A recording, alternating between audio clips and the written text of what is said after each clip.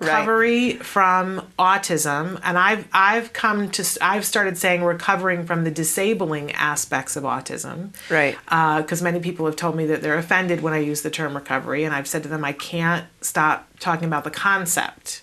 Right. So I would love it if you could give us a clinician's point of view about what it is that we're talking about when we say recovery. Okay.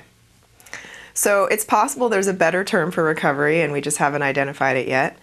But currently, recovery from a clinician's point of view in the world of autism means that the individual is within 1 standard deviation from the mean on standardized assessments. It means that they no longer really qualify for the diagnosis of autism. So if they were to go see a professional and have one of the, gold standard assessments conducted, they would no longer actually qualify for the diagnosis. And sometimes they will actually go ahead and remove that diagnosis. And also it means going into a regular education placement without an aid. And for the most part, just being able to demonstrate, living in a way that you're indistinguishable from your peers. It doesn't mean you're perfect. It doesn't mean that you don't still maybe have little issues here or there, but everyone does. Right. So from a clinician's perspective, that's recovery.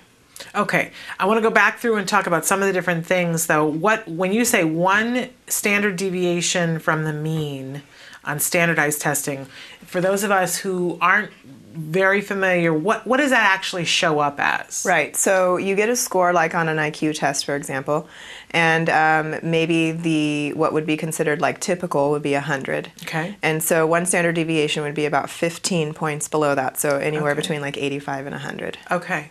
All right, and so it could be an IQ test. It could be something else. Just some sort of standardized testing. A lot of times it's IQ, and then in addition to that, there might be other tests done, like adaptive tests, such as the Vineland and things like that, like a battery of assessments maybe done. Okay. Yeah. So saying that you're in the mix, you're in the neighborhood of... Yeah, you're like within the kind of range of what would be considered typical or of someone. Okay, and just to be clear, we're talking about individuals that at some point got a diagnosis of autism from a qualified professional, because a lot of times people say, it's interesting to me how people try to wheedle out of the person actually being that has the designation of recovered. And what we'll hear sometimes is, well, I don't think that person actually had autism. I hear that all the time. It's so disconcerting to me that's the fail-safe point that they go back to. I know. What's the likelihood? I mean, I guess that some people are misdiagnosed, but that seems something that's really difficult to me, to be misdiagnosed and be given an autism diagnosis. Because I know for Jem, he not only got the diagnosis, then we were forced to go get a corroborating diagnosis before we could get funding. And, then he would get tested every year and still would qualify. Are there other people that just walk into some Joe Schmo's office and get a diagnosis that isn't? Is there any basis for people to think that that's a possibility? The reason why it would be difficult to be misdiagnosed is because, yes, I would say like a majority of the population probably under the 3 areas that they assess would maybe have a couple little things that they would go, oh, I do that. Right. When you look at the list of the symptoms or whatever, the behaviors. But the truth is you can't just only do 1 or 2 of these things.